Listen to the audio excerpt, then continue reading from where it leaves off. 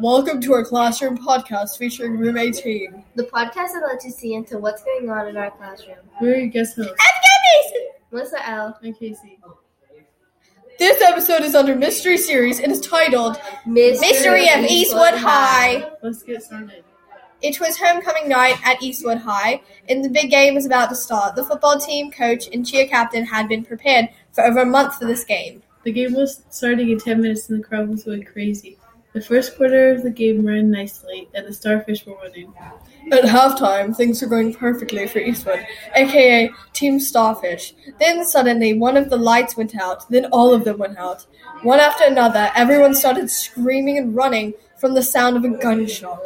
Then the lights went back on, and the coach realized that number 48 went missing. The team started to panic because then they realized that the team captain was missing as well, and so was the cheer captain. The coach ran out to phone the athletic director. When he got back from making the call, the captain was back. The captain of the team was back, and he said that he had been in the restroom. There was still no sign of player 48 or the cheer captain. But they continued on with the game anyway. After the game, the cheer captain appeared, coming out of the school. She looked tired as she was running. She claimed to be looking for number 48 and said that she found two people grabbing him and putting him in a bag, but she was too scared to do anything, so she just started crying. 4 days later, the coach was in the locker room and he heard a noise. Then he went to see what it was. He found 48's jersey and he took it to the athletics director's office and said that there was a blood mark on it, and he assumed he died and told everyone that someone put his jersey in there.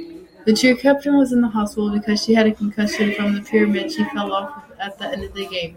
She was fine though. She didn't remember much, but what she did remember was that number 48, Daniel, was still alive. But she never told anyone because she was scared that he would have gotten mad at her and broke her cover. Well, that's all. Yeah, for today. We have to go! Bye!